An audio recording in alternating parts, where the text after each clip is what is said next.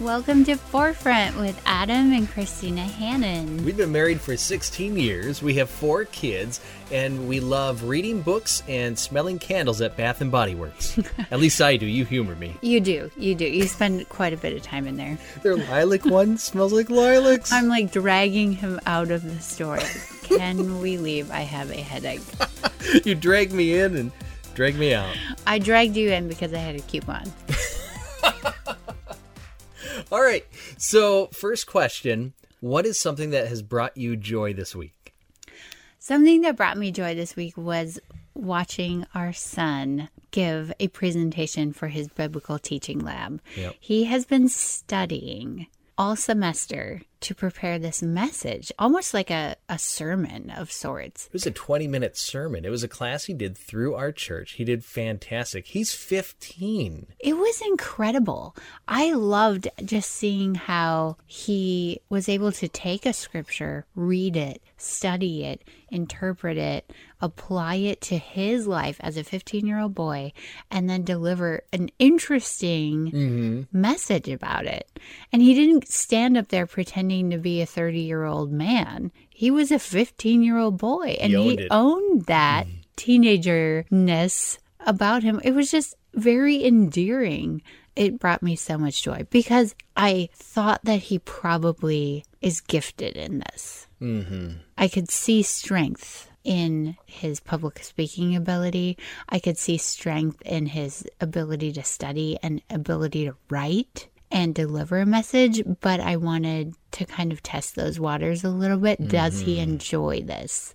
And this was clear evidence that, yes, he does enjoy it, and he's good at it. One of the things I loved most about this whole experience was last night he delivered his speech, and on the way home, in the van, in the back seat, he said, "Mom, thanks for making me take this class." You are welcome. How about you? What's something that brought you joy this week? So, went to church yesterday, and one of my coworkers was there, and she doesn't normally go to our church. You know, she's our receptionist, and she is just this sparky personality. She's so much fun. And there she was. Second service, she was already sitting down at our church. One of my kids pointed her out to me, so we went and sat by her, and it was just a joy to be with her. And she told me as we sat down by her, I went to first service, and I enjoyed it so much, I decided to stay for the second. Really? And she did. She, after the second service, she's like, "Oh, that was just as good the second time around." She's just so joyful. Her personality is so much fun. She brings that to the workplace. She brought it to church yesterday, and man, what an inspiration she is to me. What a joy she is, because we laugh a lot at work. This is someone who's going through a lot of hard things, battling cancer for one. She's in a lot of physical pain, but she's able to find joy in things, and she knows how important it is to laugh. It's not just fun to laugh. It's important. She sees that and recognizes that, and her laugh is one of those contagious ones that brings joy to people. I mean, maybe you know somebody like that who just has so much zeal for life and such a contagious laughter. You can't help but be joyful around them. Yeah. All right, so what's something that's been hard this week? My hard thing this week is actually usually something that brings me a lot of joy and something that we as a family have really come to love. And that's a tradition that we have of answering a question of the day. So we sit down at the dinner table and we have this great book. It's called Q&A a Day. And we used to do Q&A a Day for kids. And it was a 3-year journal where you answer a question and you write down everyone's answers, and then over the course of 3 years you can look back at how you answered in the past and your current answer and just see how you've changed or matured. Yeah, it's super fun questions like, if you could have dinner with anybody in the world, who would it be? And we're getting answers from our kids like Thomas the Tank Engine to George Washington. It's super fun. We've just loved it, and I still love it. But I will say this, our kids are getting older, and so some of those questions, a lot of the questions were aimed at younger kids because it was Q&A a Day for kids. And they have these books for everyone, like Q&A a Day for newly married people or a Q&A a day for every demographic under the sun, pretty much. Yeah. But right now, we've transitioned. We've come to the point where we are doing Q&A a day for teens, which is actually called Q&A a day for me, but it's aimed at teenagers. And that makes sense because we have teenagers in our house. Yeah. But the questions then have gone in a more serious direction. And they're not quite as lighthearted. Sometimes they are, and they're great and fun, and most of the time they are. But sometimes they're hard. And today it was a hard question, but it's still important and it's still necessary. So today's question was, what do you think about drugs? Now, I am a parent, and so I recognize I have this responsibility to talk to my kids about drugs and alcohol and all those things.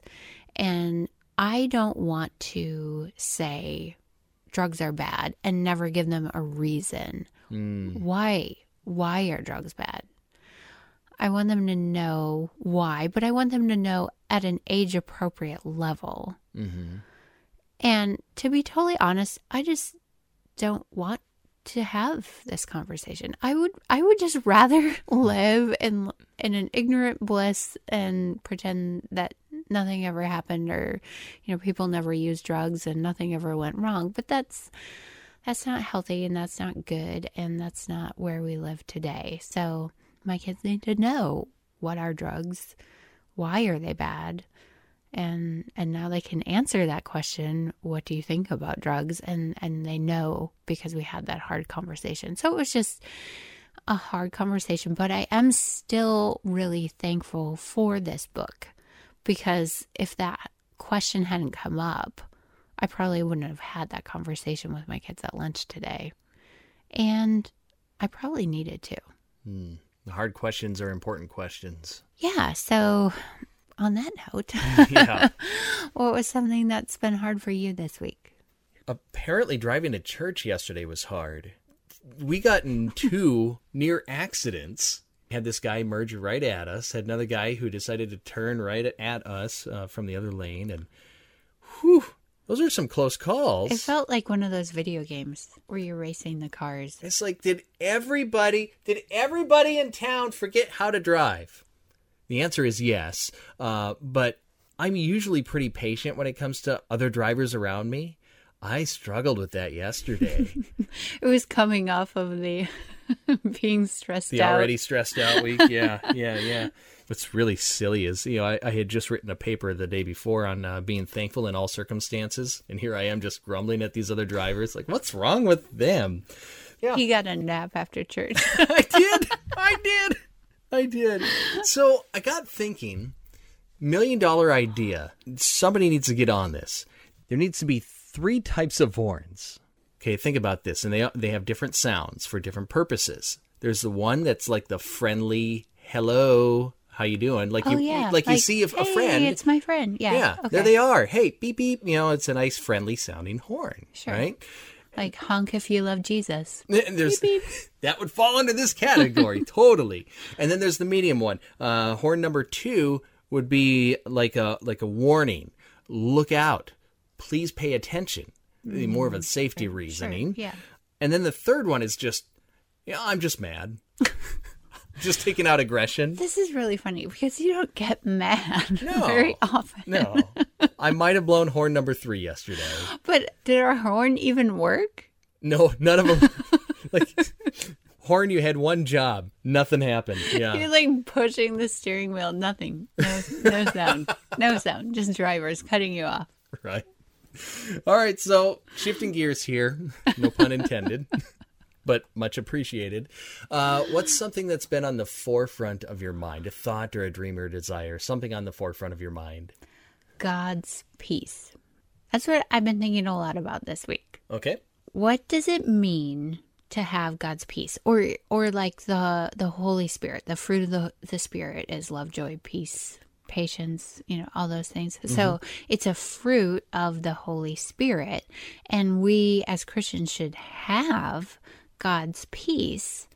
And what does that mean? And is it the same as how our culture would describe peace?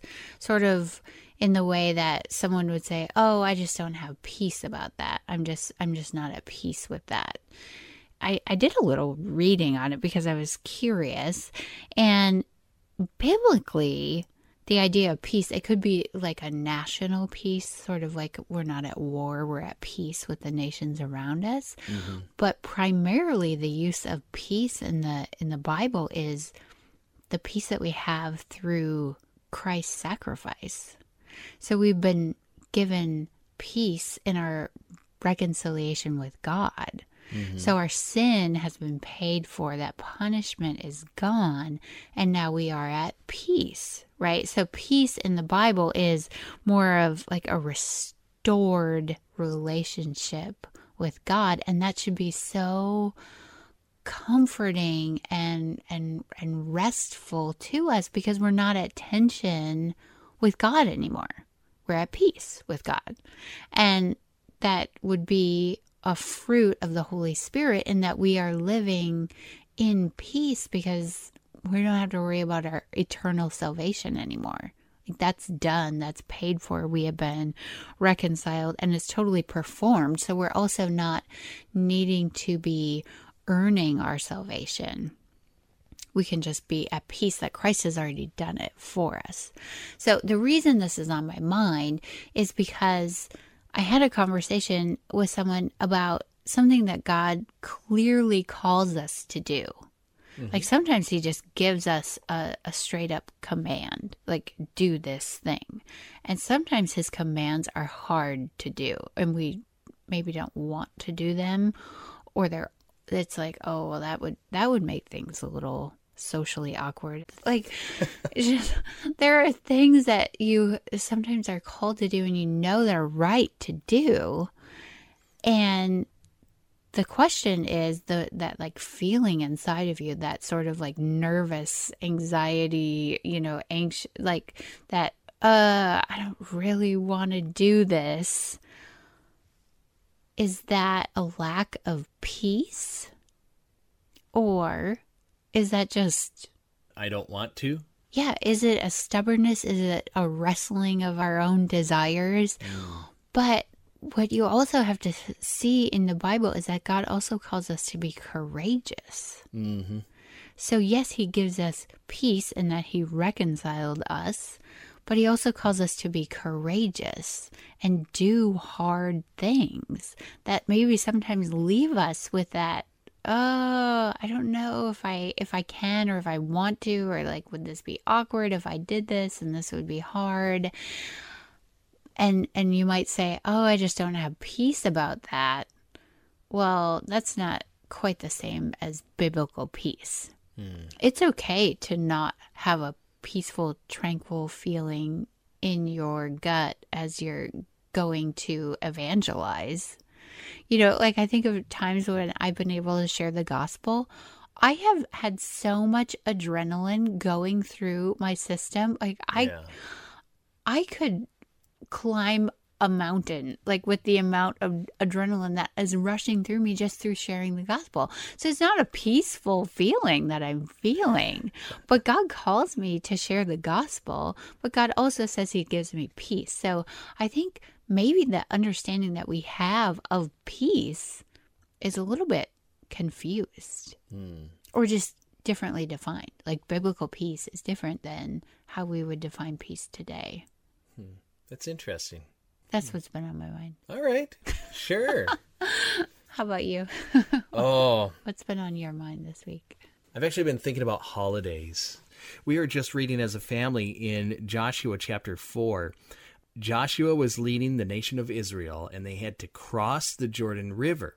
Now, kind of like he did with Moses in the Red Sea years earlier, he had stopped the river, allowing the entire nation of Israel, this is a lot of people, to cross over on dry ground, which is a magnificent miracle. Unmistakable. God is doing something great. God directs Joshua to tell the people to take 12 giant stones from the currently dry riverbed and take them across with them. So they do. And once every one of Israel's people crossed over, then the river started gushing again, and it was overflowing at its banks. They take those 12 stones, and God tells them to stack them in a pile, like a visual reminder. So it says in Joshua 4, Joshua said to the people of Israel, "When your children ask their fathers in times to come, 'What do these stones mean?' then you should let your children know, Israel passed over this Jordan on dry ground. For the Lord your God dried up the waters of the Jordan for you until you passed over, as the Lord your God did to the Red Sea, which he dried up for us until we passed over, so that all the peoples of the earth may know that the hand of the Lord is mighty." So you see this intentional act, which is to pass on the story of God's might to future generations. Same thing with holidays. When you think about what we celebrate now, like Christmas and Easter, celebrating the birth of Christ and the resurrection of Christ. In our family, we celebrate holidays. We actually made up a bunch. We have so many made up holidays in our family. What made up holidays do we have? October 1st is the day that God had moved our family to Iowa. That's the day we first moved to Iowa. Yep. Okay, so that's true. We could see God leading us here. We could see his hand in that move. And what an adventure that was, to leave everything we knew behind and move to a new city in a new state full of new people and new job, new everything. Took a lot of trust, I think, but we could see God moving. So our very first day in Iowa, we didn't have furniture. We didn't have food. So as a family, we went out to, I don't know, let's go to the sushi buffet. So we did. And you know what? We've seen some pretty awesome things since God has moved our family here. So every year now on October 1st, the anniversary of our first day in Iowa, we go to the sushi buffet. And we go around the table. And everybody has to share some things that they love about having moved here. And then we pray and we thank God for those things. And then we make a mad dash for the coconut shrimp, you know. Right. So that's just a tradition that we've established as a family to help share the stories and show gratefulness to God for what he's done in our lives. And I hope this continues every year. Oh, yeah. It is one of my favorite holidays, for sure. Well, you love sushi. Right. Yeah. I just don't consider it a made-up holiday because, like, it's so important to us. It is. It is. So we've got others, but I just want to encourage you to think about how God has worked in your life or in the life of your family and create traditions. The quirkiness, the more quirky, the better. Honestly, make them quirky, make them fun, and hopefully years later, your kids will still be celebrating in the same way, sharing the story of God's might to their children. At the sushi buffet. Yes. What a legacy. Well, on that note, you have been listening to Forefront with Adam and Christina Hannon. Thank you so much for joining us, and we'll talk to you next week.